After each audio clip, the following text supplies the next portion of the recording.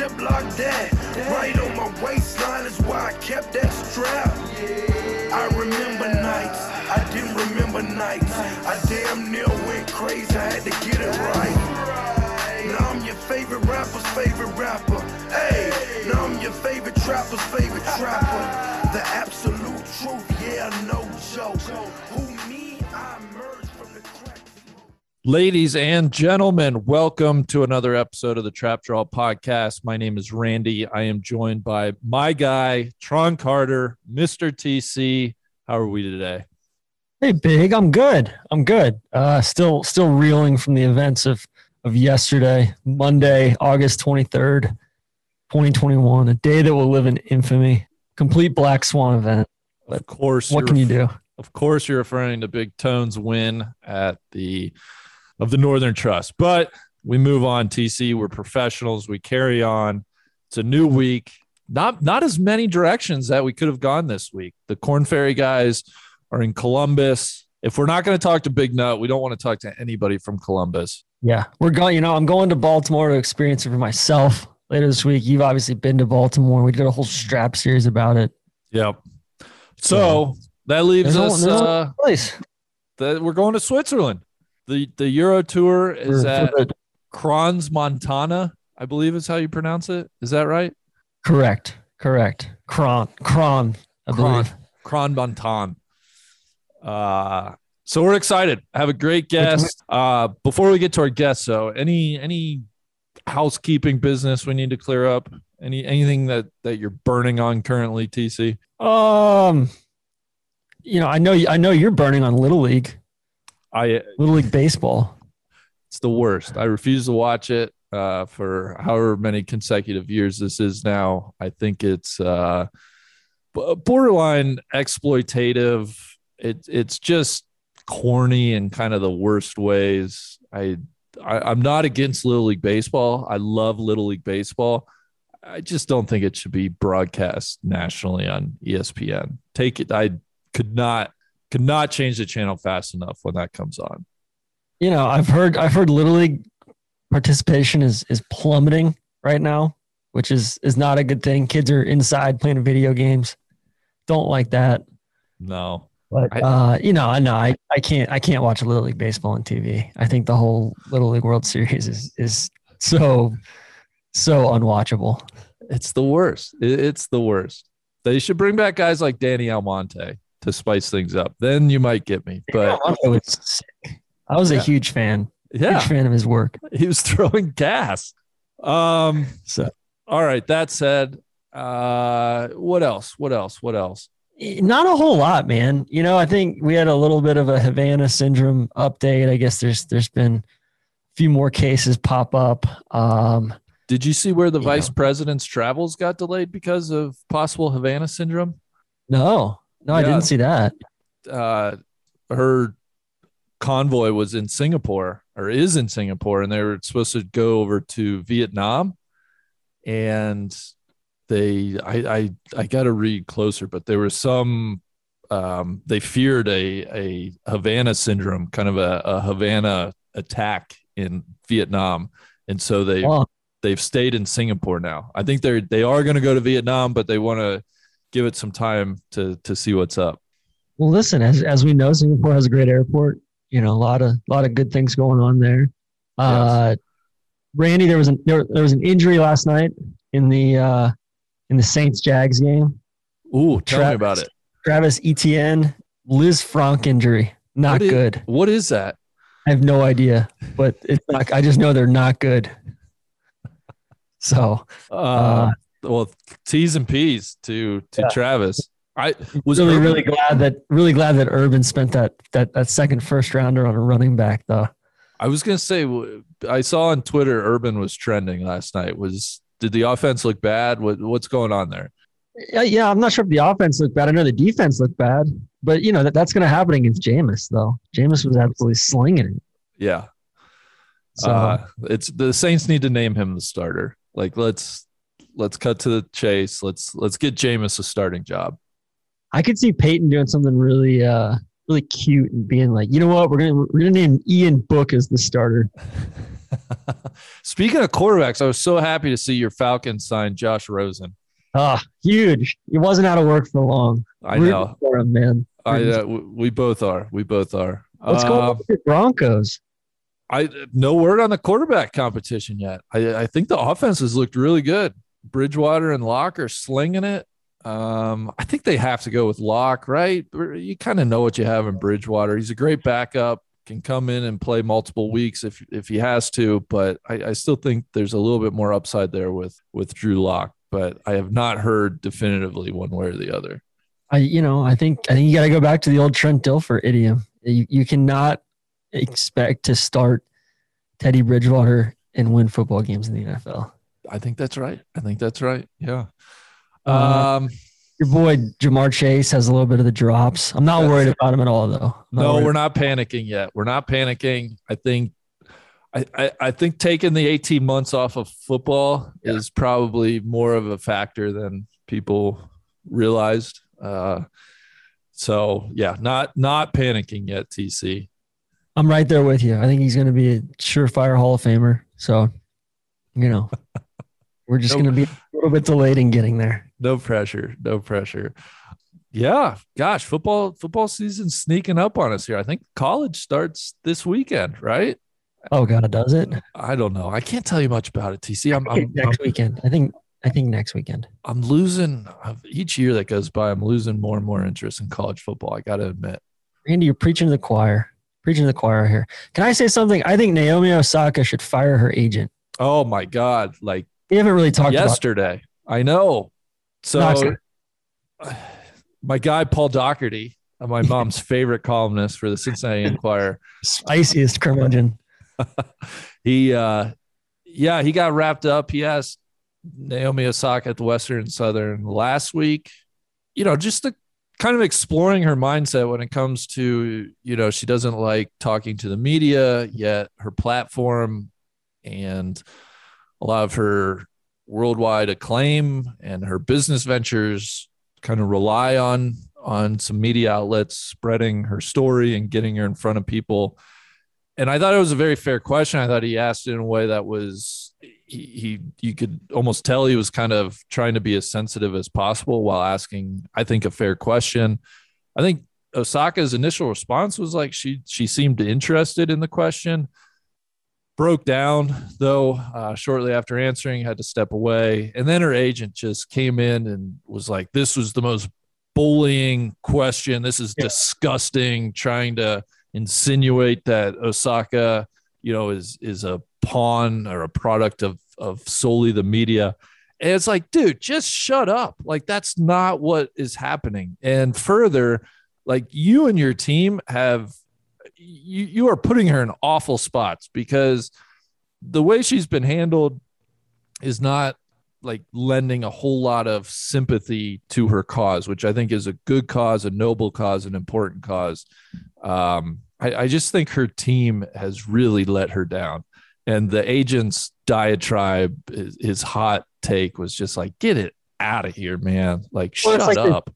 Same week where she's on the cover of yet another magazine, and it's like, all right, like you're only going to talk to media on your terms, or like what's, it just doesn't strike me as thought all the way through, Right. And I think that's part of like, I don't know. To me, it seems like she's not getting the best of advice, and I would put that on her agent and some of her inner circle. So I just wanted to tee you up on that, Randy. I know that's been bugging you. Mr. Poosh formally apologized to us, which was very cool. Mr. Poosh is so gracious in that. That was fantastic. Yeah. What else? I don't think anything. I haven't done. You know what? It's just been hot here in Florida. We had that. Some rain roll through from the tropical storm / hurricane, but overall we're just it's the dog days of August right now, Randy. Oh, I did see. It sounded like the Duval County School Board meeting was pretty lit yesterday. Yeah, my guy Nate Monroe was given the blow by blow of it. Did you attend that as a concerned citizen? I did not. Okay. My son Freddie goes to a Catholic school near our house, so I'm not a stakeholder there. The Marist School of Jacksonville. That guy. Yeah, Nate Monroe. Check out his Twitter threads from yesterday. Some Nate the Great Monroe. Yeah, some interesting stuff going on. All right, well, let's, we don't need to force it this week. I think we told the folks we're going to Switzerland. We have an awesome guest. We did try to effort Roger Federer. He said thanks, but no thanks, in, of course, a classy manner. Anybody else that we were particularly interested in, though, TC? Swiss Beats. Yes. But he was not available. No, you know what? We didn't effort a whole lot of people because Pascal's been on our radar for 5 or 6 months. Oh, yeah. Raised his hand and said, hey, I want the ball. I'm going to score. Yeah, we did effort. One guy we did, though, was Sepp Blatter, who I know is your absolute boy. Big fan of his work. The old FIFA really everybody head. From the FIFA, IOC, all that stuff. I love the corporatization and corruption in sports. Yeah, huge fans. But yeah, Pascal has friend of the pod, been on our radar. He's got a really crazy anecdote, which obviously he'll get into and ties into one of our sponsors today. I will tease that a little bit. But beyond that, just an interesting guy, awesome energy. Was so much fun to talk to him and get a little feel for, Switzerland, which I think is a really interesting country, TC. Very, very interesting. I want to apologize right off the top to the people of Bern who were. It's going to be a tough episode for them. They get burned pretty good multiple times during the episode. So apologies in advance there. I also want to just mention personally, shout out to Switzerland. When I was in 4th grade, my family hosted a foreign exchange student from Switzerland. We still are in very close contact with her and her family. And so, it's, Switzerland's always been a fun, I've been over there. I've stayed there. It's a really neat, beautiful country. That was lovely. All right, let's get to our interview. TC, have a great time up in Baltimore. I know you're going to be taking in the tournament. You're going to be meeting with some refuge folks, some NLU folks. Should be a fun weekend for you. So tell everybody I said hi, and safe travels up to Baltimore. Thanks, Big. I will. I'm going to eat so many crabs. Yeah, God, you're such a crab guy. I'm so happy for you. All right, here's without further ado, here is our interview with Pascal. Before we get to today's interview, I want to thank one of our sponsors. That is DraftKings Sportsbook. Everyone's favorite time of the year is right around the corner, college football season. And to celebrate, DraftKings Sportsbook, America's top-rated sportsbook app, is putting new players in the center of the action with $200 in free bets instantly if you bet $1 or more on any college football game. Take advantage of this limited time offer now. You heard right. DraftKings is giving all new players $200 in free bets instantly when you place a bet of $1 or more on any college football game, no matter what. DraftKings Sportsbook is safe, secure, and reliable, located right here in the United States, so it's easy to deposit and withdraw your money at your convenience. Listeners, download the DraftKings Sportsbook app now. Use promo code TRAPDRAW, all one word, to receive $200 in free bets when you place a $1 bet on any college football game. That's promo code TRAPDRAW to get your free $200 in free bets instantly for a limited time only at DraftKings Sportsbook. Must be 21 or older, New Jersey, Indiana, or Pennsylvania only. New customers only. Restrictions apply. See DraftKings.com/sportsbook for details. Gambling problem? Call 1-800-GAMBLER or in Indiana 1-800-9-WITH-IT. Thank them very much for sponsoring the Trap Draw, and now on to our conversation. All right, joining us now on the line, somewhere in Switzerland. He'll tell us where. This is a treat. Long time, first time. Pascal, first of all, good afternoon, good evening. I don't know what time it is where you are, and where are you coming from? Hello, everyone. Thanks so much for having me. It's an honor and a privilege. I live here in Basel, Switzerland, which is in the northwest of Switzerland, which is probably most famous for our most famous export, which is obviously Roger Federer. Just have to put that in first, that he's from Basel, not from the whole Switzerland. He belongs to us, not to the rest of Switzerland. And it's 7 p.m. here. Just got home and now have a lovely chat with you guys. Looking forward to it. Awesome. Well, you first came on our radar for a very interesting, specific reason, which I think we'll get into in just a bit. But before we get there, Tron, I'm going to make him power rank some stuff right off the top for us. I got so much stuff from the power rank. Go ahead, Randy. Oh, shit. Okay. Right. So Switzerland obviously sits in the middle of mainly France, Germany, Italy. Pascal, you got to power rank the influences on Switzerland between those three countries. Wow. Okay. Wow. That's an easy one off the back there. Thank you very much for that. So I'd say it's actually, yeah, I'd say I'd go with Germany in the first place because Switzerland, the biggest speaking part is speaking German. So we got to go there. Then we got to go France because it's the second biggest with the second biggest influence. And then Italy. So Switzerland has 4 official languages. Like I just mentioned, Germany being the biggest spoken part, which is where I'm from.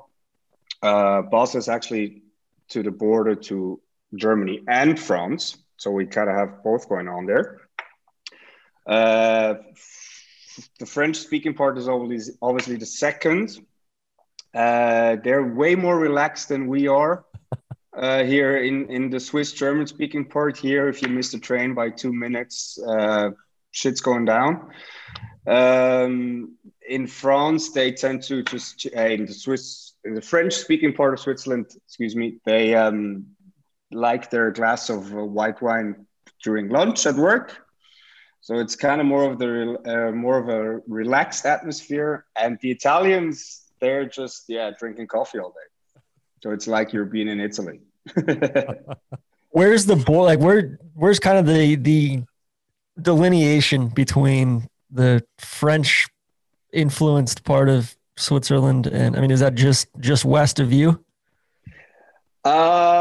So west of me is France. So from here it's a little bit more south. It depends on the topography. So everything north of the Alps is kind of a Swiss German part.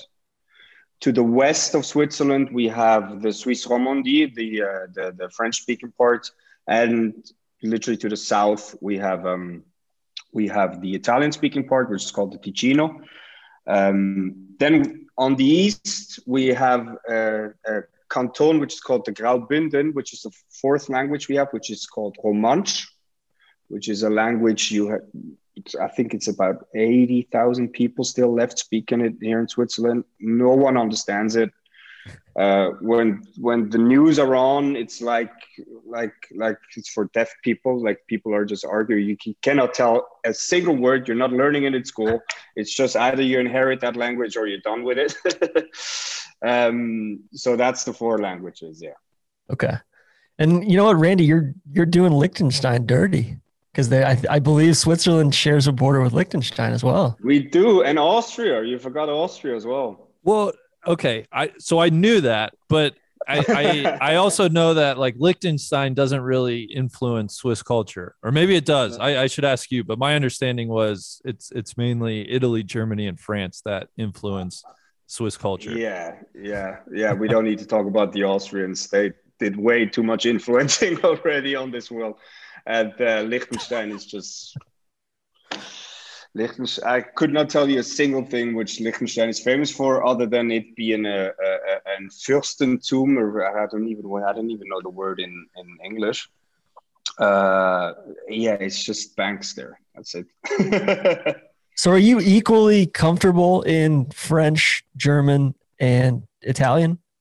No, French I am. So when we grow up in school, here obviously we learn German. So Swiss German is not really an official language, so to speak. So it's kind of like a dialect from the original German, which we learn in school. which we have to speak in school. And then you learn French pretty quickly. You can choose Italian later on. I'd rather chose English because it made way more sense. And so I don't speak Italian, just a little bit, but I'm pretty fluent in French, yeah. Okay. Awesome. All right. Power rank for me. I've been to Zurich. I've been to Bern. I've been to Basel. Been to Lucerne, Lausanne. Power rank the big cities in Switzerland for me. Oh, this is going to give me so much shit. This is going to hurt. Listen, man, you're on the track. You didn't even mention Geneva. Just Geneva's got to be up there as well. Yes, absolutely. What's the category? Is it just beauty? Is it people? Is it how does the city look? Well, what's the parameters? It's all of that, Pascal. It's all of that. It's an all-encompassing your personal ranking of your favorite cities. Like, what cities are the best in your mind? That's a tough one. All right, so I've got to start with Basel because I'm from here, and we, like I mentioned before, we have Roger Federer. So Basel is a nice. I like Basel because Basel is a little bit of a laid-back city. We have a lot of influence from obviously France and Germany, which makes it a relaxed country. We have a lot of art here. So the Art Basel, which probably some listeners know, is every year. It's here. We have lots of museums. We have, I believe, the oldest university in Europe. I think the second oldest in the world. So we have a lot of that going on. So Basel's number one. Otherwise, I'm going to get killed. Yeah, can I just interject? Does Federer still keep a home there? Does he live there? He does have a home here. His parents still live here. Okay. So they live probably 2 kilometers from where I am right now. Okay. You also have a wonderful zoo. I don't want you to. We do have a zoo.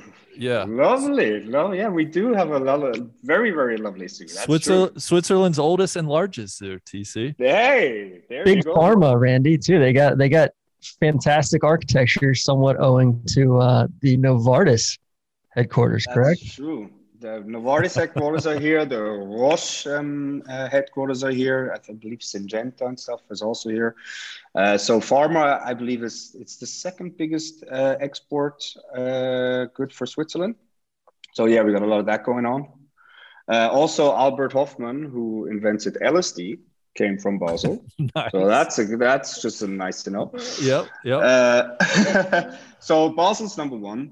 Then I gotta go with Lucerne, just because of the sheer beauty of it. It's absolutely lovely to be there at the lake. You have the mountains in the back. It's very, very touristic. That might be a minus, but just the beauty of Lucerne is amazing. And as much as it hurts, I gotta go with Zurich. Wow. Zurich over Bern. Wow. And Geneva. Yeah. I thought Geneva would be higher. Geneva is right there with it. Geneva's right there. Geneva's lovely, especially with the lake and everything going on. But people are a bit, they're like the Parisian in France. They're a bit stuck up. It seems fussy. Yeah, I've been to Geneva. It seems like very expensive. It's kind of very French. Just very, very French, right? Yeah, very show off and just like the more you have, the more you like to show it, and I kind of like it a little bit more discreet. Which brings me back to Zurich. They are obviously love to show up, but I think it's a cosmopolitan city. It's beautiful architecture at the lake. It's amazing. I think a lake makes so much of a city. Here in Basel, we don't have a lake. We have a river. We have the Rhine, which goes through. But a lake just gives you a different feeling. Like a lot of people from Basel, they move to Zurich because they think Basel's too small. But yeah, Zurich's beautiful. It's absolutely beautiful. And there's much more going on than, for instance, in Basel, Bern, or Geneva. You have a nightlife and everything. So that's cool. And then Bern is just, even though it's the capital, it's absolutely gorgeous. It's very touristic. I have some family there. I hope they forgive me for putting it last, but it's also the cliche of Swiss people being slow comes from Bern. So they have to get at least one stroke for that. Okay. Yeah, we're just just putting you right into the fire here. So keep shooting, no problem. So as far like being from Basel, do you go on vacation down to, like, where do you tend to go? Do you go to Crans? Do you go to more southeasterly? Where do you gravitate to for in Switzerland? You mean just in Switzerland? Yeah. So it's in Switzerland. It's kind of, you always have like this cliche holiday. In the summer you go somewhere. In the winter you're gonna go to the mountains. So fortunately I grew up we have an apartment in the mountains, which is in Gstaad. So this is the Berner Oberland, in the mountains of Bern. So every year we go there. Everyone grows up skiing and snowboarding here as soon as you can walk. So the winter you usually spend there. And in the summers, it depends. If you go on holidays, if I'm a little bit lucky that way. We have also a house on a lake, which is called the Murtensee, which is it's a lovely little lake. It's not like the Geneva or the Vierwaldstätter See at Luzern. It's very tiny compared to those two, and we always spend summers there. So 3 weeks vacation when I was little, we went to the lake, and in the winter we went to the mountains. So that was always kind of fun, and it's a great mix in Switzerland. Everything's, because it's so tiny, it takes you 3.5, 4 hours to go from A to B, and so you can go everywhere basically. If you don't mind, what do you do for work?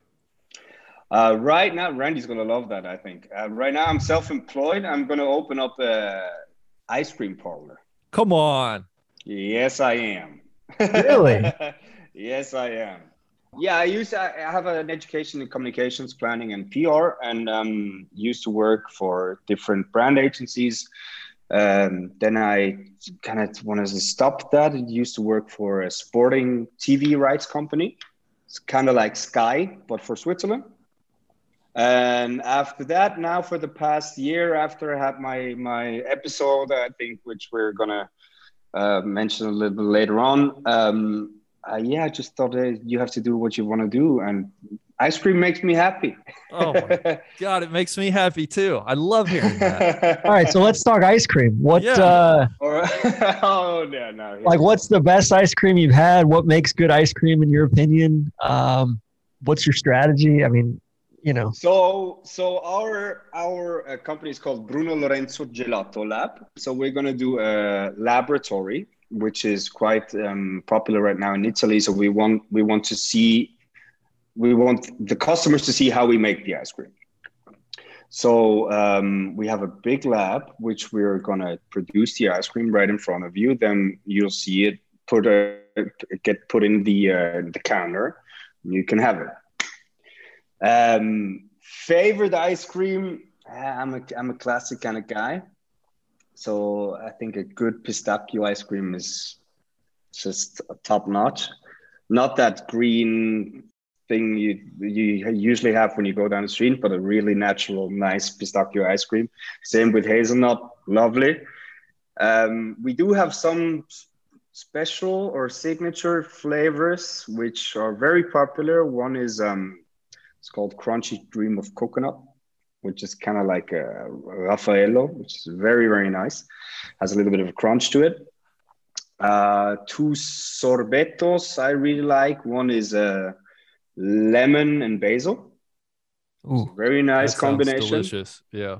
So very, very nice combinations, very popular. And the other one is passion fruit and cantaloupe.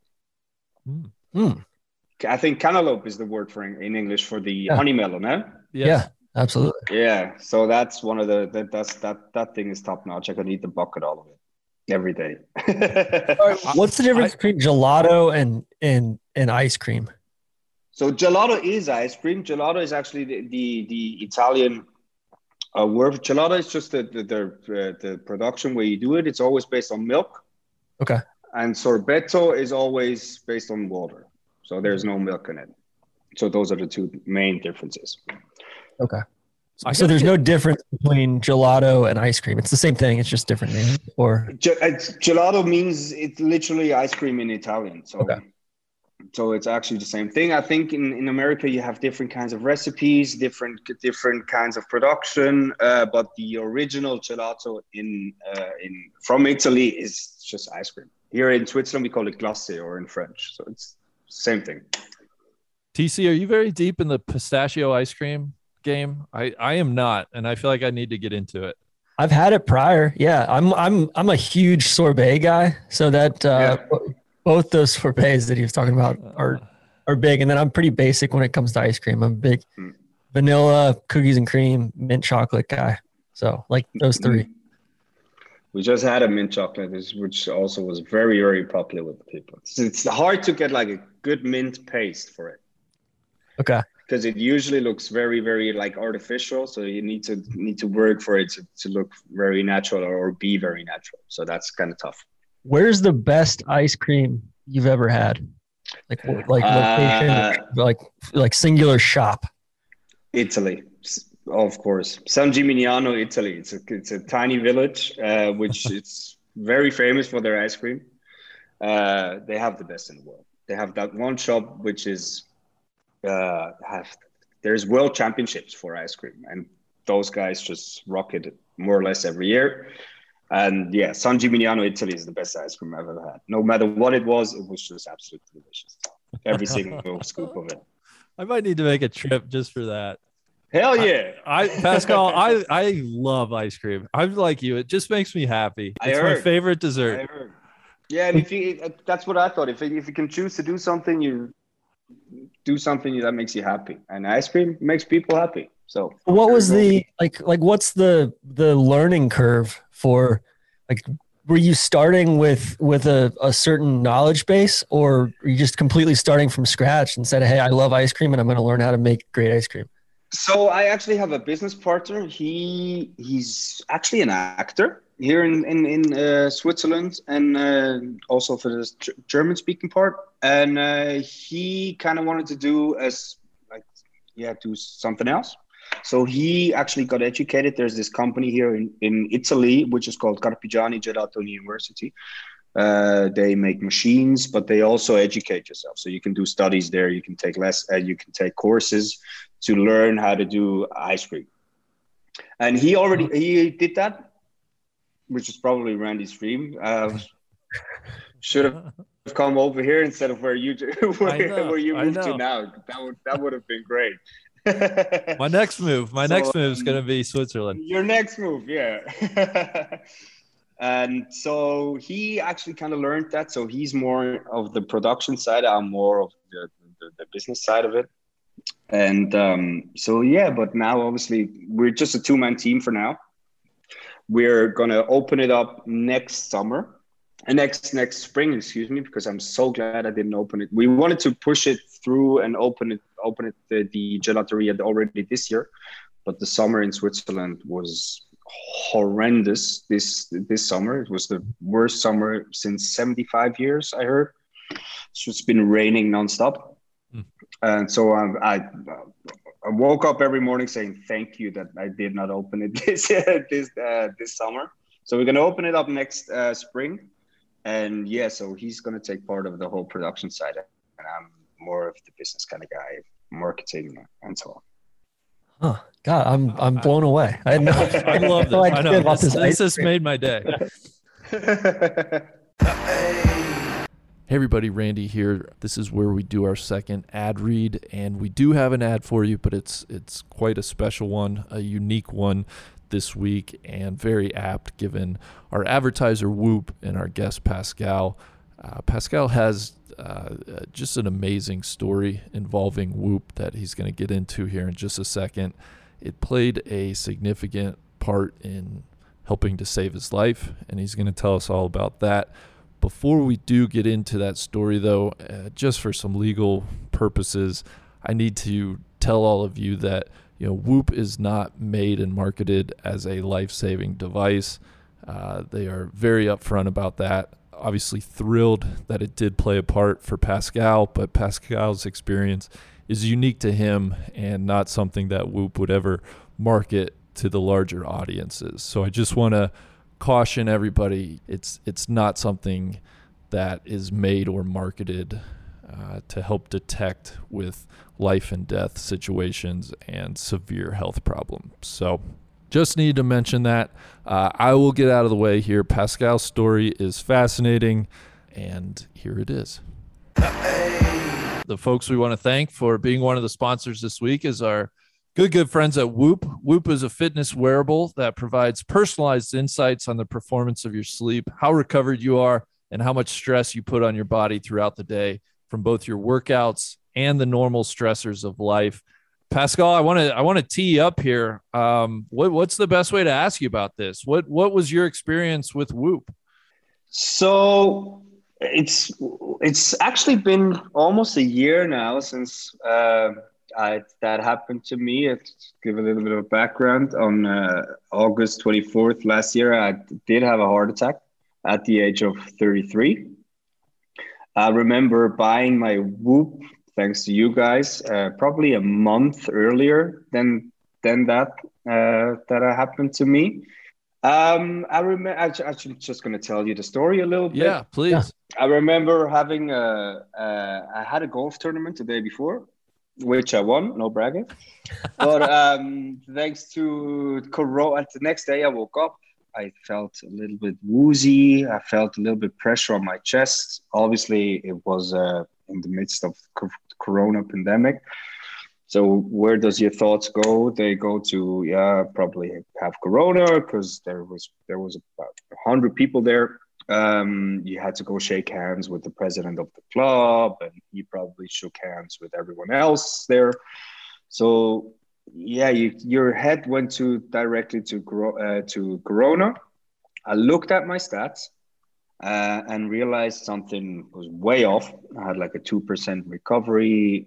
My resting heart rate was through the roof.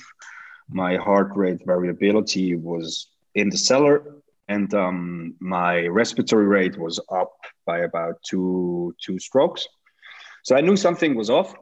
I called my brother-in-law, who is a nurse here in Switzerland, and told him about it. He said to go check out at the hospital where he works. So I went to the emergency room, told them what happened or what I'm feeling. It took them maybe 5 minutes to get me into that room. I remember sitting down in the waiting room. I had a woman across from me with an open bone fracture on her arm. She looked at me.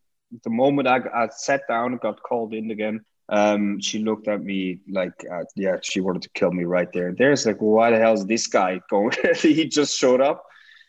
Got into the room, had like 3 nurses, 2 doctors there. They draw blood, took an EKG. It was a thing of really like 5 minutes. Results came out. I still remember the doctor saying, yeah, go prep the OR and call the cardiologist. This is when it kind of dawned on me that that's not Corona. So I said, hey, hang on, what's going on here? They said, yeah, it's a very good idea, very good call that you showed up. We're suspecting a severe heart attack, and you're going to get operated on right away. I started bursting out laughing just because I was so shocked. I was, so no Corona was the first thought I had. I remember my wife now, my girlfriend back then, was still waiting outside to come pick me up after 50 minutes because I thought I'd just going to take a quick test and be done with. FaceTimed her, tell her, she's allowed to come in. I'm having a heart attack. Please call my father and tell my sister, and because I'm going to get operated on right away. And then she came into the room as well. And the doctor told me, like, yeah, okay, so we're going to put a stent in there. So we're going to go in at the hip, going to go into the artery. If that doesn't work, we're going to have to open up your rib cage and have to do a bypass. And then it's just when it hit me. So I was totally in shock, but got operated on right away. The whole thing took maybe 45 minutes and I was out again. I was conscious the whole time. And then I remember just afterwards lying in the ICU by myself and just thinking, damn, if I wouldn't have that Whoop on, I would never went to the doctor. I would have stayed in bed. I would have just said, yeah, you probably just have a cold or whatsoever. And I remember on the last day when I was in hospital, the doctor told me if you would have stayed in bed and went back to sleep, you wouldn't have made it through the night. So this is, I mean, still thinking about it, just like, yeah, makes me still a little bit speechless. And so, yeah, thanks to Whoop, I'm still here. I can just put it like that. It's very, very simple in that case. I remember you had DM'd me. Either you were still in the hospital or you had just gotten home and you DM'd me, and I almost didn't believe you. Yeah, I was still in hospital back then. Yeah, I think it was the first day I went to the usual room after I got transferred to the ICU, and I just thought, yeah, fuck, if it wouldn't have been for that Whoop, I wouldn't be here right now. So I thought I had to reach out and at least say thank you to the guys at Whoop, and obviously also to you guys, for it's blatantly saving my life in that case. So. Yeah, here I had heard the story, but now hearing it in your own words, it's amazing. Any history of like heart issues in your family, or was it just kind of totally out of nowhere? Yeah, it is when you're 33 years old and having a heart attack. Usually it is genetic. My dad had a heart attack, I think, when he was 47 years old, and it's because of familiar hypercholesterol. But obviously, me being 33 is way too early. Yeah. So I always got checked upon for the past couple of years, but I have to maybe take a quick detour here. I lost my mom to cancer 5 years ago. So for the past 5 years, the checkups I did were always more cancer related than cholesterol related. But I remember, I mean, I cannot blame my doctor for it. It's like, yeah, who wants to prescribe a 33-year-old kid as some medication he has to take every day? Mm. So there's no blame in that, but it is genetic in that case. Oh, that's amazing. Well, appreciate you telling your story, man. It's like probably help somebody else out. I was kind of like always like a little bit hesitant to share this story because it is very personal, and but I always told myself, even if it helps one person, it's already enough. So sure. That was the case, so that was good. Awesome. Well, anybody listening, a segue here, you can get a Whoop right now. Whoop is offering 15% off. In fact, when you use the code TRAPDRAW, all one word, TRAPDRAW at checkout, go to whoop.com. That's WHOOP.com. Enter the code TRAPDRAW and save 15%. Sleep better, recover faster, and train smarter with Whoop today. Pascal, that's an incredible story. I thank you very much for sharing that, and I'm so glad it worked out the way that it did. Thank you very much. Thank you for letting me tell it. I want to jump back into just like the history of Switzerland, and can you talk about like how it came to be and why it is always like a neutral country? That's a tough one. That's a really, really tough question. You're putting me on the spot here. I'm not a historian whatsoever. Switzerland's always been neutral. Well, that's a really tough one. Since kind of forever. Stupid thing to say. We got Jesus Christ, you're putting me on the spot here, big time. Well, I don't need the whole history, but what's that like? I guess like what's that like inside Switzerland, or how do people think about that? Is it? Because I think it's, as an outsider, it's obviously unique. It's one of the first things like I associate with Switzerland is, they're always neutral. They're kind of everyone's bank, things like that. But I guess I'm curious how that came to be.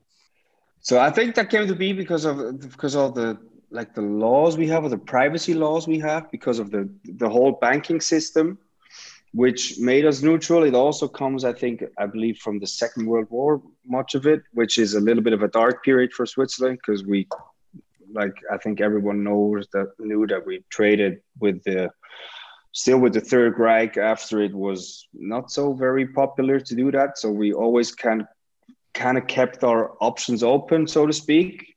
So even when like the Deutsche Mark was forbidden to trade, Switzerland just didn't really care. So what they did was they traded, just put it like that, Jewish gold with Switzerland, and Switzerland just took it all, which was kind of the beginning of the wealth of Switzerland. We always had, and then just obviously never gave it back, which is shameful. And then after that, because of bank and privacy laws, bilateral agreements for instance, now with the European Union, we just kind of pick our apples all day, every day. So it's kind of like, there's no other way to put it. I mean, that's why we're neutral. We don't really bother anyone. We don't open our mouth. We just say, okay, yes, thank you, goodbye. But we're not part of the European Union, for instance. We're ourselves, but then again, we have bilateral agreements with all these big unions. So I think that's how we stay neutral. That's just it's all for me as a Swiss person. I don't really like ask myself those questions because it's just always been that way. There's always this discussion or vote, should we join the European Union, should we join the UN, and so forth. But it kind of works that way and always has worked. It's weird like that. It just is. It's always struck me as a very fascinating history, and I gotta read more about it. The banking laws is obviously very, very, very private in that case. So right. Like everyone from all over the way, it's like the Caymans in the US. You can just no matter what your type business. Doesn't matter if you're a drug dealer or whatsoever, or like if you have the money to invade some taxes, nobody cared. It's just nobody asked questions. It's just, good. Here's your privacy. Put it in a box. Thank you. You want to take it out again? Sure, go for it. Which it's always there's been a that way. Part of me that like really digs that about the Swiss. Obviously, it has caused some issues throughout history, but it's interesting. Still does. I mean, I think if you want to open up a bank account now here in Switzerland, you have to sign, like especially with the States, with the whole Lehman Brothers thing. The UBS was involved there and stuff like that. So you always have to sign a thing that you don't have money in the United States, because if you don't declare that, you're going to get in real trouble. Gotcha. So that's pretty. It's always been that way. How did the Swiss Guard come to be the guards for the popes and the Vatican? Do you know that? That's a very good question. I don't know how it actually happened. I just know that the Swiss Guards, those who are standing there now, they're actually Swiss military. So you can actually, when in Switzerland, you have to do military service unless you have an excuse. Then you have to do civil service and stuff like that. But I do know that the Swiss Guard, they are actually military service. You can apply for it. You have to be Catholic, obviously. And then you get chosen or not chosen. Huh. So there's still actually that those are soldiers who are still there. They just look very funny. I was going to say, TC, you would love their outfits. I'm sure. Oh, I've seen them. Yeah, you've seen them. Yeah. They're hilarious. Have you guys been to the Vatican once before? Never been to the Vatican. Yeah, I've been. It's very cool. It's a very interesting place. And the Swiss Guard doesn't make it. It makes it pretty hilarious. Randy, I'm surprised that they let you in there. Why? They love me there. They welcome me. God, I'm just reading about so did you do the military service? No, I actually did the civil service. Okay. Yeah, I kind of found a good excuse, and then because it's used for me, I think it's useless doing military service in Switzerland. who's going to bother? So I did the civil service, and I actually once a year for 1 week I had to go to a home for the elderly, and just be with them for a week, like take them outside for a stroll or read the newspapers for them, which is something I believe which makes way more sense than just digging in the mud for some time. Yeah. And I'm reading about this lakes flotilla that they've got as well, just kind of to guard, I guess, the lakes that are on the border. It's like the Swiss Navy basically, but it's like a Navy that's just on lakes. Well, we do have a Navy, which is hilarious, but the because we're not next to the ocean, obviously. But our main port is actually in Marseille, in France. So it's just a big ass joke for me. I don't really, I cannot take it seriously, the whole Swiss Army thing. We do have we have what it's called like a defense army. Mm-hmm. So when you try to invade Switzerland, everyone's just going to scooch back into the mountains. We have lots of missiles in the mountains and hiding places and houses and stuff like that. So you probably won't be able to do that. But yeah, it's just, I mean, if someone it's all defensive in nature, it's right? all defensive. Bunkers. There's all sorts of shelters and stuff like that. But it's so if shit would have hit the fan, I would be one of those guys in the bunker to talk to the civilization stuff, to the citizens and stuff like that. So I would have to do that. Gotcha. Which good luck to everyone. and I'm reading that lots of guns in Switzerland. Lots of people are packing. Well, everyone who did military service is actually packing. Yeah. So you get to keep your rifle at the end, and there is like a lot of we call it Schützenfest, which is like just like parties where you go shoot and drink beer, but like it's not like in the US, so we don't have actually those kind of, there's like I have no idea when's the last person died from a weapon here, but it's kind of like, that's just in especially in the central part of Switzerland, that's just normal to everyone. I remember my grandfather, he just had his rifle in the cellar. We played with it, and obviously not loaded, but that's always how it is. But it's always like everything is not like in the US where you go to Walmart and buy your gun. It's always like registered and ammo separated from the gun and so on. All right, and then as far as like the kind of the cantons, or like is that like a state or a county or? Yeah, you can compare it with states. Yeah, so there's 26 states here in Switzerland. And every state is we have like a federalistic democracy here. So everyone has pretty much lots of power in that case. We have like on top, called the Bundesrat. It's kind of a council, which is 7 heads of state. Everyone has their own department. And then, underneath you have like the canton, which, it's the same thing as states. And so it's like America in that case. So Basel don't get along with Zurich people, Genevan people don't get along with those people, and so on. It's basically the same thing. Who does everybody look down on? What's like the lowest? What's like the canton that's like most joked about? Well, like most ridiculed, I think it's Bern. I gotta say. Even though it hurts to say because I have family there, but they're like the typical Swiss, very slow. Yes, we're going to talk a little bit like this, and we take our time every day. We get up in the morning, and then we just hang around for 2 hours. They're really slow.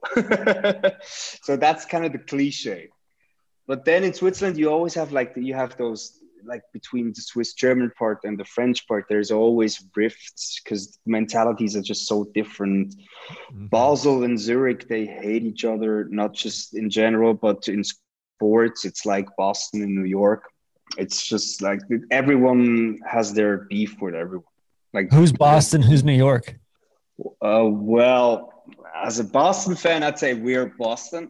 That's interesting because I saw on here too that Basel has a couple of sister cities or states. A sister state of Basel is Massachusetts. Massachusetts. There you go. Yeah.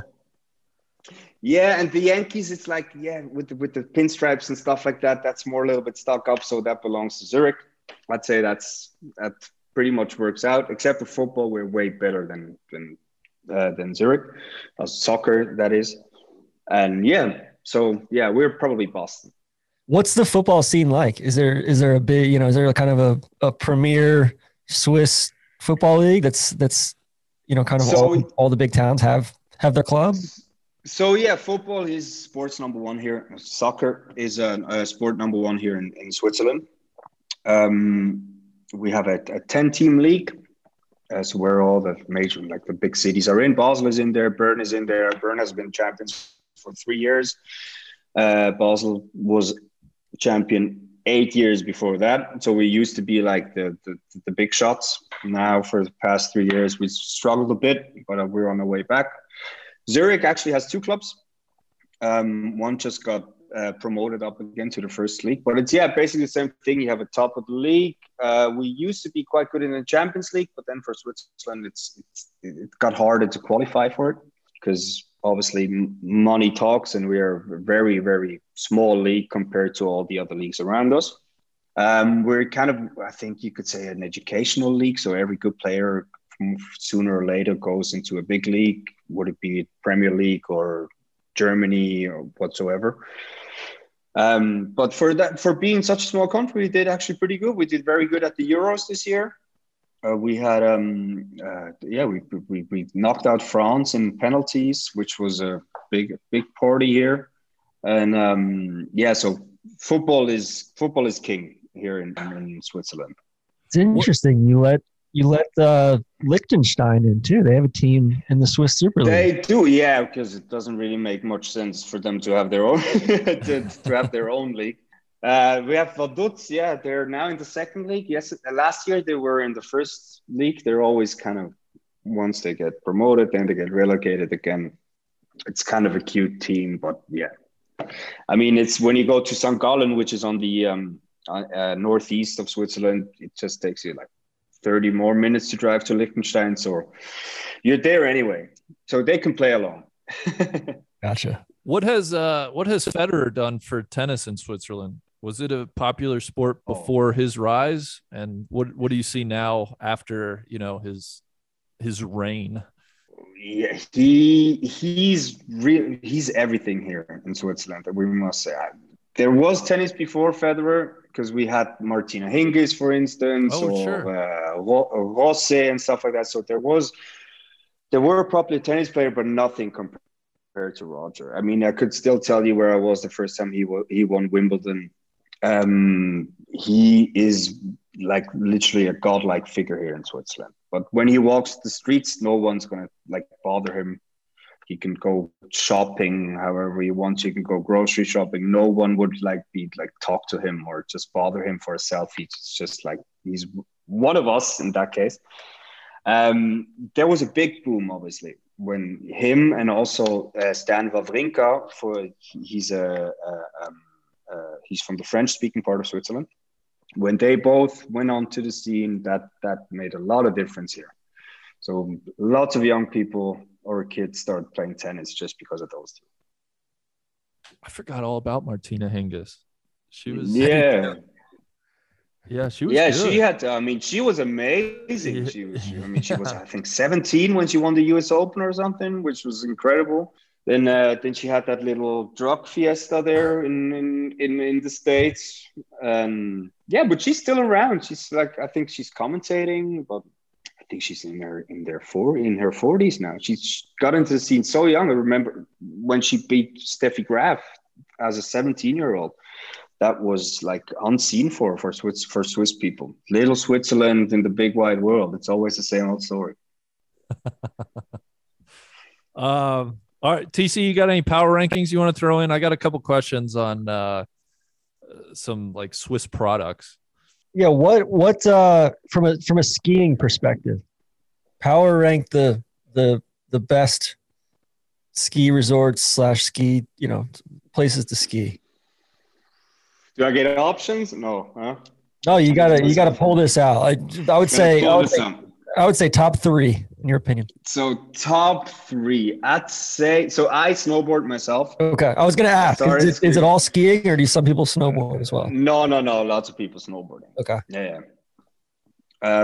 So I would go probably with Laax for number 1 for snowboarding. It's very famous for snowboarding. It's just made for shredding. There's half pipes there. It's a beautiful area. So I would go with that for number 1. Then I'd say what could be number 2? It's a very hard question because there's lots of lovely resorts, lots of lovely areas. There's areas where you can just have your apartments or chalet there, and then you have like 4 different kinds of areas in one. Which in Gstaad it's the same way. You have different. You have Sannemöse, you have Chameriet. It's a huge playground all in once. So, but I go with number 2. I'd say it's the Berner Oberland. It's in Bern, which has lovely places. And it's huge. You can just say one day you can go there, and the next day you drive 15 minutes, you're on the other slope. It's amazing. Then I'd say Davos, Klosters. It's in the Graubünden. It's very lovely. So it's very big as well. You can go to Davos on one day. Davos, I think everybody knows it because of the World Economic Forum. Randy's a huge Davos guy. He's a huge WEF guy. Yeah, that's TC's Super Bowl every year. And that's over in the eastern part of the country. That's in the eastern. Yeah, it's southeastern part of the country. Which we haven't talked much about that region. What's going on over there? Is it just kind of sleepy mountain areas? It's mountain mostly, yeah. Mountains, okay. And it's amazing in the winter. Summer, there's not much going on over there. You have some golf courses, but it's more like you go there in the winter. Okay. Yeah. I'm surprised you didn't mention Zermatt. Zermatt would be 4th on the list. Zermatt is beautiful. It has an amazing ski area. What separates Zermatt from everything else is that there's no driving there. Yeah, so if you want to go to Zermatt, you have to go to a place called Tash. There you leave your car. Then you have to take the train 20 minutes up, and then you're there, which makes it amazingly like picturesque, typical Swiss mountain village. But then again, there's just these tiny like electric cars driving around from the hotels and taxis. Makes it beautiful, but then again, you have to always go to the gondola, and there's like 100 people in there, which takes you up. It's a bit too crowded for me sometimes. Randy, it sounds like the island. Randy wouldn't even fit in those gondolas. He has to crouch down all the way. And no mention of Wengen or that area either. Jungfrau. Wengen, yeah, there's Andermatt Wengen, which is also very nice. Wengen is just known for the ski race. It's not very versatile in my opinion. Gotcha. So I'd like it if it's versatile. If you can go one day, you can go there. The other one, next day you can go there, and it's way different. So I'd say I go with those 3. Okay. What about Crans-Montana? Crans-Montana, I've never been there in the winter. I've been there in the summer. Okay. It's the same thing as Zermatt. You have to go there by train as well. You have to leave your car downstairs. But it should be beautiful. My uncle's been there many times, but I've never been there, so I don't have an opinion on it. I wanted to go to the golf tournament 2 years ago, but then Corona hit. Already had tickets. So yeah. Okay, I gotta kind of a non sequitur, but I gotta have you power rank 3 Swiss products: Swiss chocolate, swatches, the Swiss watch, and the Swiss Army knife. The swatches or all Swiss? Yeah, the swatches or Swiss watches in general. Two very different things. Let's go. A swatch is a very different thing than a Swiss watch. Well, what's the difference? Well, a swatch is a kid's watch. Yeah, tens of thousands of dollars. Swatch is a very, very lucrative company, but every Swiss kid, I think their first watch they get is a Flick Flock, which is like a teeny tiny watch with a little man, and the arms are the pointers. What's the name of it? And there's a lot of Swiss watches, obviously famous watches. So that's a whole lot of different story. Well, maybe we should have you power rank the Swiss watch brands. Yes. Like the top 3. Oh God. Now I'm going to sound like a douchebag now or some snob. So difficult question. So I go because of international appeal, I have to go Rolex number 1. Perpetual. Because it's a lovely watch, and they're paying for all the commercial free time during the majors too. Exactly. It makes your life easier over there on the other side of the pond. I think Patek Philippe makes very nice watches. They have that one very famous watch which is called Nautilus, which is a thing of beauty, in my opinion. And then, you know what, Randy? I put Swatch in third. Wow. Yeah, I don't care about not across the ballot at Omega. Cartier. Yeah. There's plenty of others. Vacheron Constantin. There's so many others, but Swatch is something for everyone. Are all the watches made in Switzerland? Holy shit! There are a lot of Swiss watch companies. Yeah, so top 3 was kind of harsh. God, you know what? I gotta throw Cartier in there. Those are just gorgeous. They're beautiful, especially for women. They're very, very nice watches as well. Yeah, Breitling. Omega, as you mentioned, it's a beautiful watch. I like Breitling German, watches. In my opinion. No, is it? Top Breitling will be German. I don't know. I think Omega disqualified just due to those commercials they had a few years back. Yeah, they're standing in the Hall of Fame commercials. Yeah, true story. Yeah, absolutely. No, but I mean, a Swatch is for everyone. So, and I like the fact that the owner, Mr. Hayek, he wore like 6 of them every day. So, on both arms, he had like 3 different. So that makes him the stud. So, that's such a good look. Yeah. Okay. Well, so what's the deal with Swiss Army knives? Yeah, they're just for your tourists, man. Is that what it is? No, they're nice. It's the same thing like a Swatch. Everyone gets it once they're little, as maybe a communion gift or your 10th birthday or whatsoever. But like, I think I know about 3 people who actually walk around with those here in Switzerland. When you go if you go camping and stuff, it's a very practical thing. But it's kind of this, it's a cliche thing. It's more for tourists than anything else, I'd say, by now.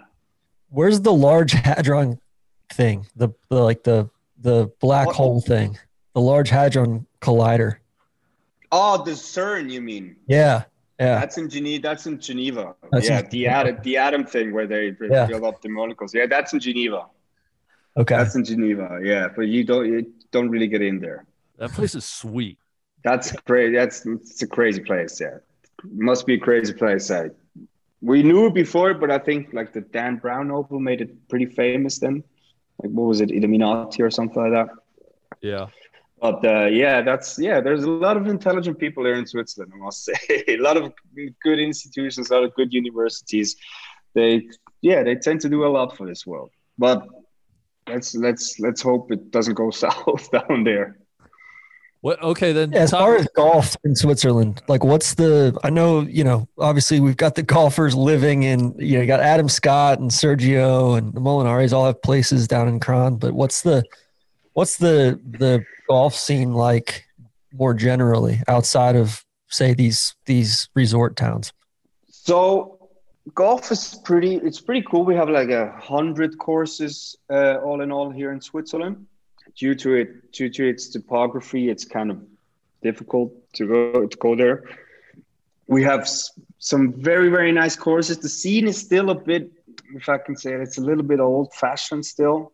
So unfortunately, you do have a lot of like old elderly people still with their minds that like they give you shit when you show up on a hoodie or with a hoodie, and then those are the same people who don't like fix their divots or their pitch marks. So it's still kind of that scene, which bothers me a little bit. It's changing, I think, a bit. There's a lot of young people coming up, but it's not like nothing compared like to Sweden, where we don't have a pro on the PGA Tour. We have Alban Valenzuela on the LPGA, but she kind of disappeared a bit on us. But yeah, it's a cool scene. There's a lot of really beautiful courses. But unfortunately, it's still that like, yeah, a little bit of stuck up community still. I think there's 200,000 to 300,000 people who actively play golf, which is a lot for Swiss standards, I'd say. But yeah, it's still like a lot of old people, a lot of carts, a lot of that stuff going on. As far as courses go, is there like a definitive number one course in the country, or is it kind of just up for? There, I mean, yeah, obviously Crans-Montana must be up there because the European Tours. There's a beautiful course, architecture done by Sevi, which is kind of like everyone wants to go there. Obviously, Geneva has a very beautiful course. I haven't played it yet, but people who always told me it's called the Imperial. I think it's a Pete Dye course. Okay. Oh. So that's lovely.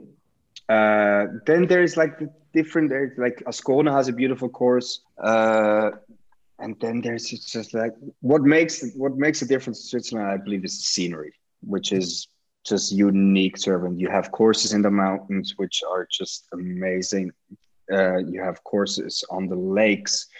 So all these kinds of scenery places, they actually make the difference. I just remember watching the Swiss Masters a few years back. I think Randy and I were just texting back and forth. They kept playing the same hole as the playoff hole. And there was that. The 18th, I guess. No? Yeah. And there was like a pump house down the right that they kept getting relief from and hitting it into. It was just such an outrageous hole. Yeah. Thanks.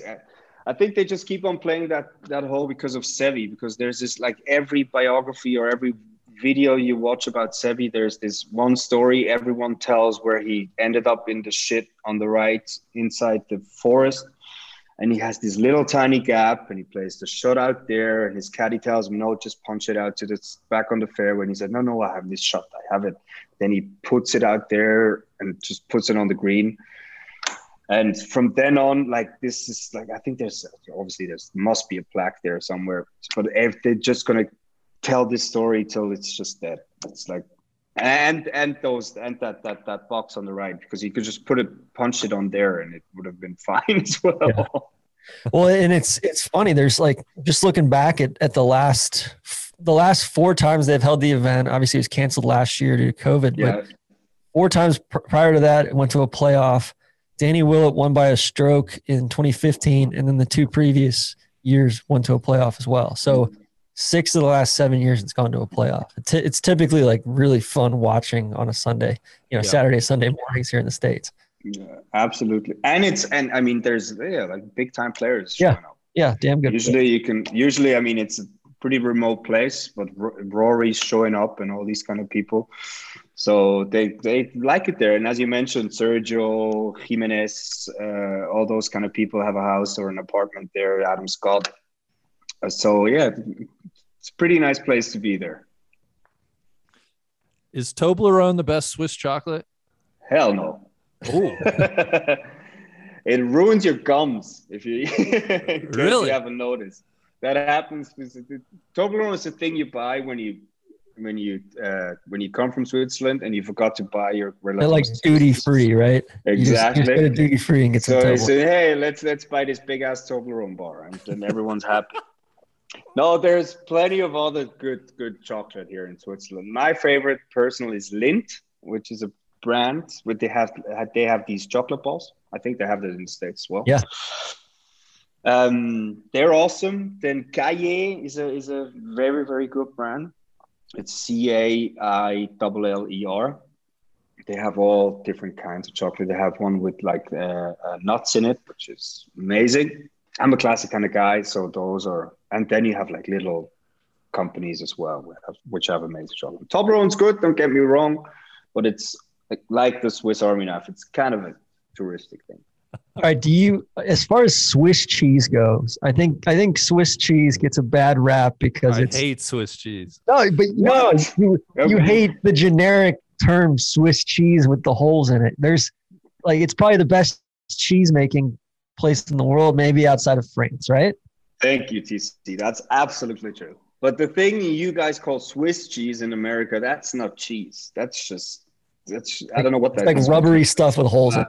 Right? I wouldn't eat that. Yeah, I wouldn't eat that if you put a gun to my face. Literally. Okay, good. Because that's what I'm talking about. That stuff stinks. No, I don't know who just decided to call that Swiss cheese just because it has a hole in it. That's not cheese. That's something else. So what's your favorite type of of cheese from Switzerland? I think I have to go with the Gruyere cheese. Okay. Gruyere is very, very good. Like for everyday cheese, I mean, our fridge there's always cheese. Oh, that's a cliche I couldn't happily oblige to. But there is so many different kinds of cheeses here in Switzerland. You have Gruyere, which is to die for. Then you have a soft cheese, Brie or something else. You have a lot of cheese coming from the Alps, which every farmer has their own cheese. If you eat this stuff, it's amazing. It's absolutely amazing. Then obviously you have the fondue, which everyone knows. You have the raclette.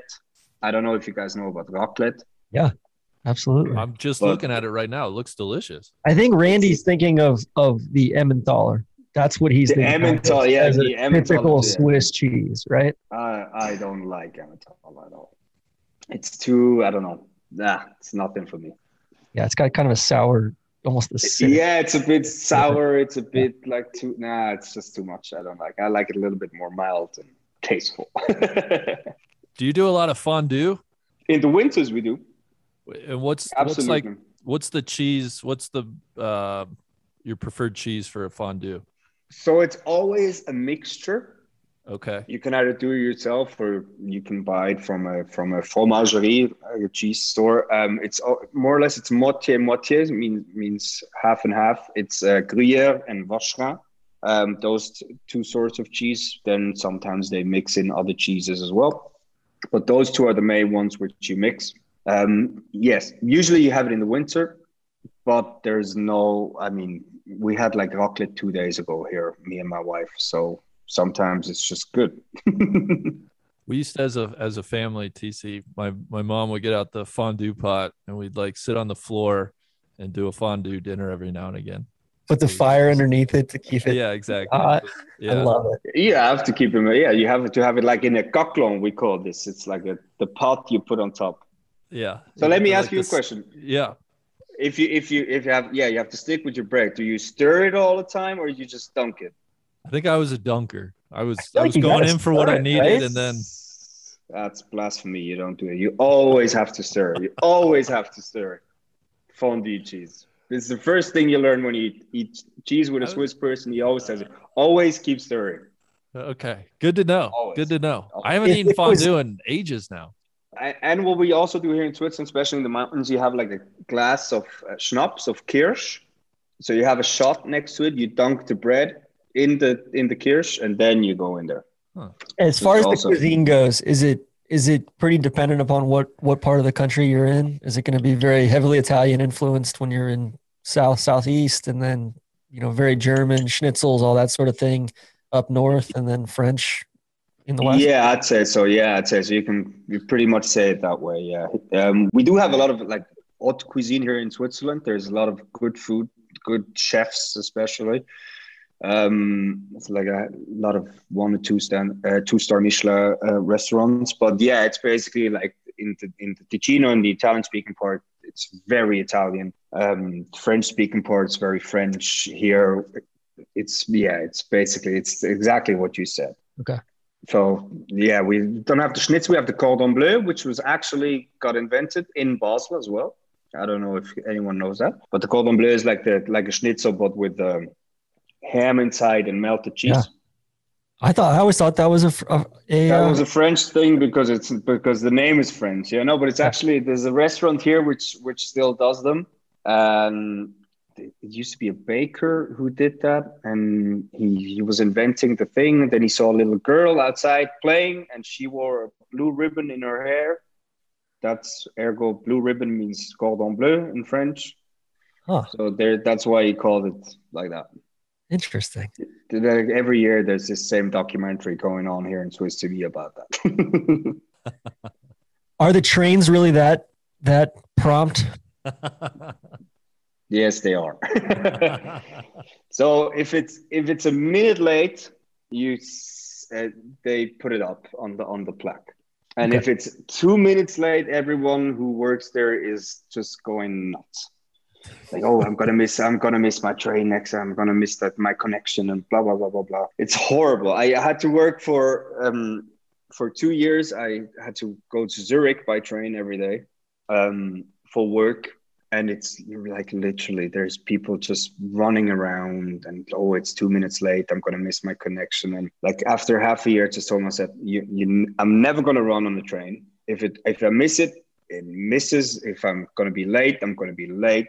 Same old shit's gonna be there anyway, so doesn't really matter. So that is good for your mental health, especially because everyone's so stressed out, especially in the Swiss German speaking part. The French speaking, they have it way more down. They just don't care. If they're late, they're late. If they have an appointment, they're late. Doesn't matter. Lunchtime means we play some cards and we drink a bottle of white wine. They have it way more down than we hear in the Swiss German speaking part. Are the trains on time in all parts of the country, or are they more late over in the French part? Yeah, it's all connected. Okay. It's all connected. Whatever happened to Swiss Airlines?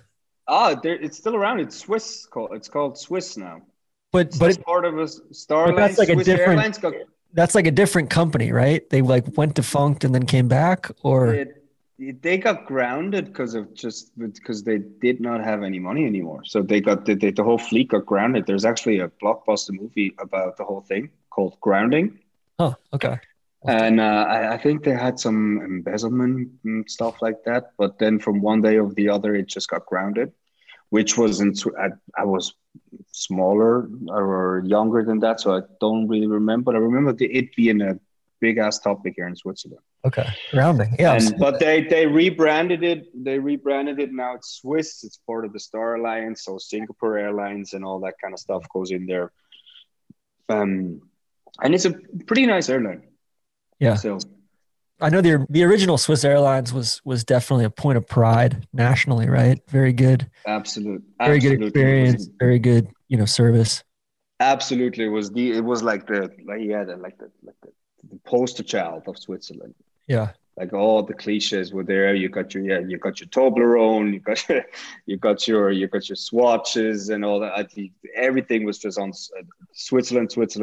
There's this thing in Switzerland which is called Swissness, which in marketing means you can get you can double the price once you have the certificate, which is called Swissness. So that means exactly those quality. It's high quality. It's high quality. It's the best of the best. It's punctual. It's all those attributes you have with Switzerland. It's that.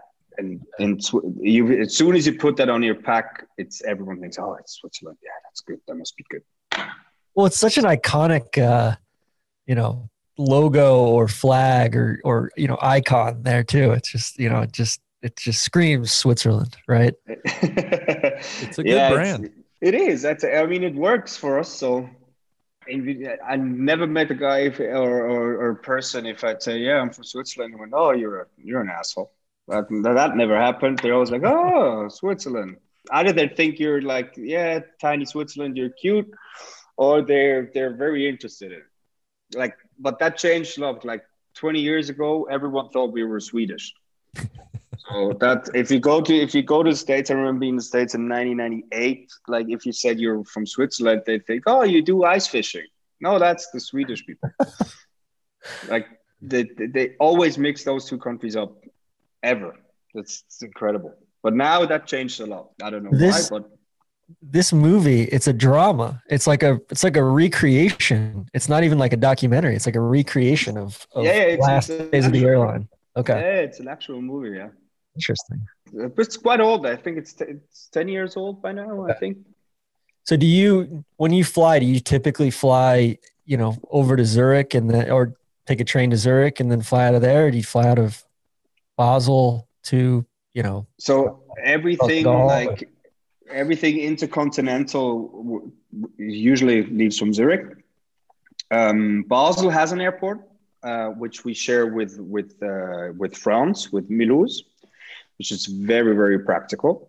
So all those like discount airlines like EasyJet and so on, they're all leave from here. But if you go to, I don't know, Singapore or the States or wherever, you usually leave from Zurich. Zurich has a very nice airport.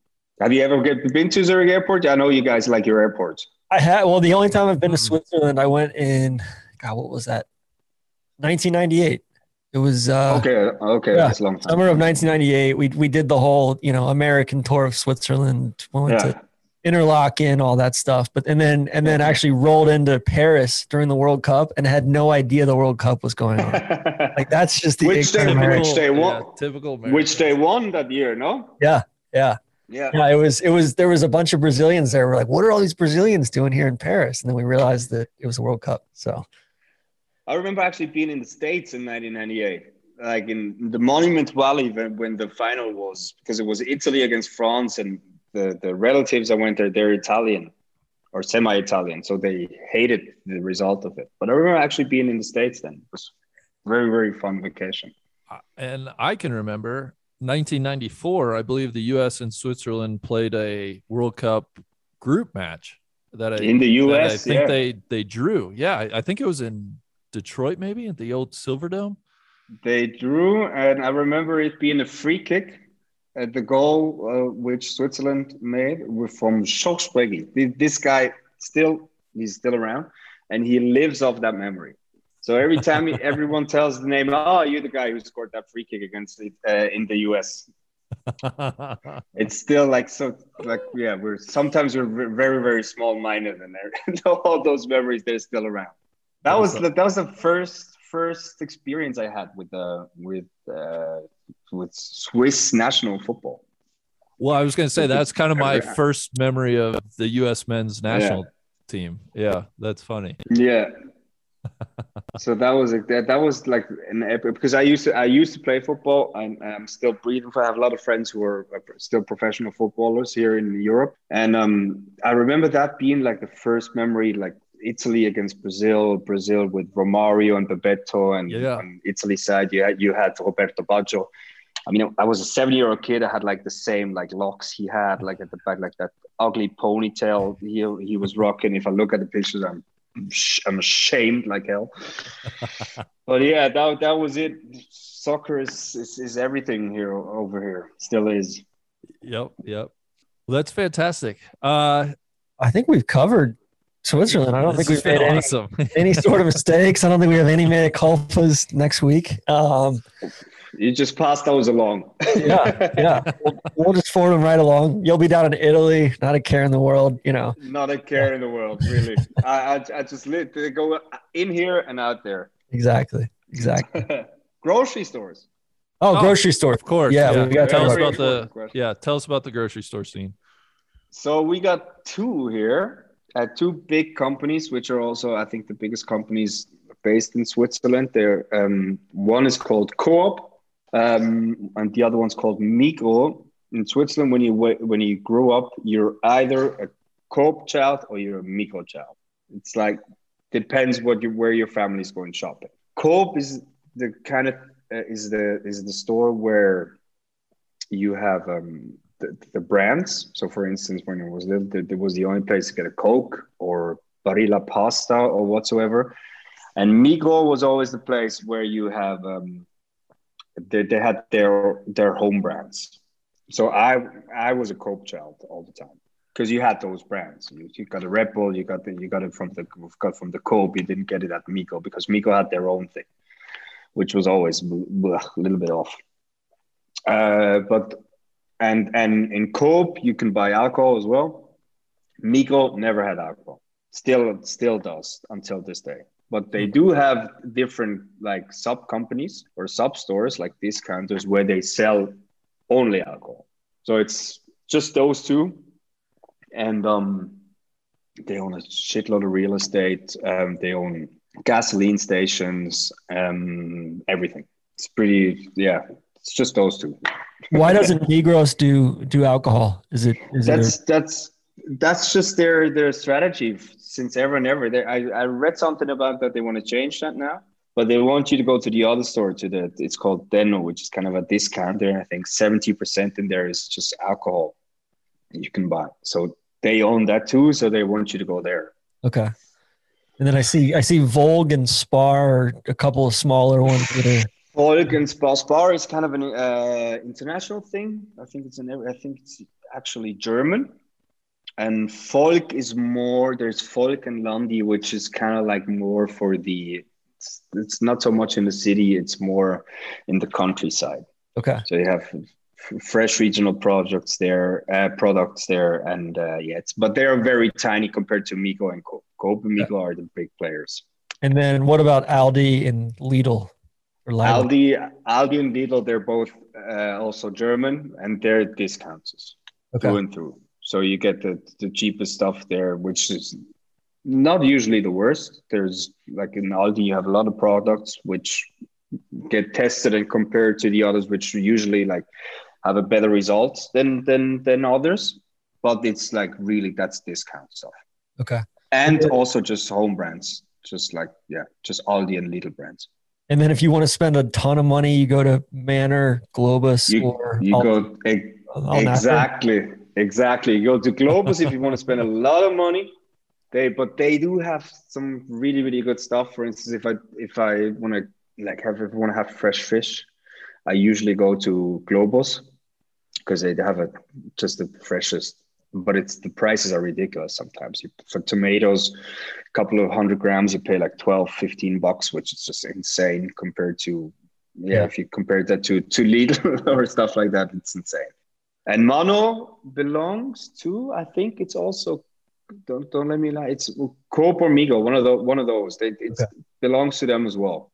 But it has a different clientele and obviously a different like positioning and strategy. So, gotcha. Okay. Yeah. All right. I'm ready to go to Switzerland. I know. Oh, you're always welcome here. Thank you. Always. You're always welcome in certain parts. Probably not welcome in Bern after this, right? Well, I was connecting with the folks in Bern. I felt like, being a little slower, taking your time. I can see myself in Bern. It's a lovely city. I love it. I've just been there like the past weekend on Friday. I spent the afternoon there. It's a lovely, lovely city. Absolutely. They've got a great lovely people too. Awesome. Great flag and like coat of arms as well. Very cool. Yeah. The flag with the bear. Yeah.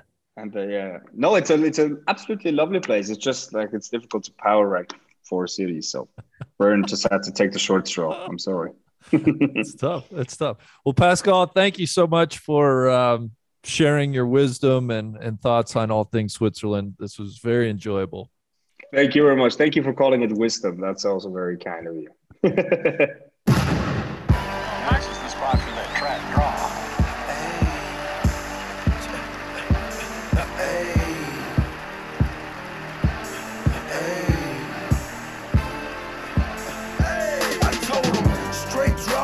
And Ziploc that right on my waistline is why I kept that strap. I remember nights, I didn't remember nights. I damn near went crazy, I had to get it right. Now I'm your favorite rapper's favorite rapper. Hey, now I'm your favorite trapper's favorite trapper. The absolute truth, yeah, no joke. Who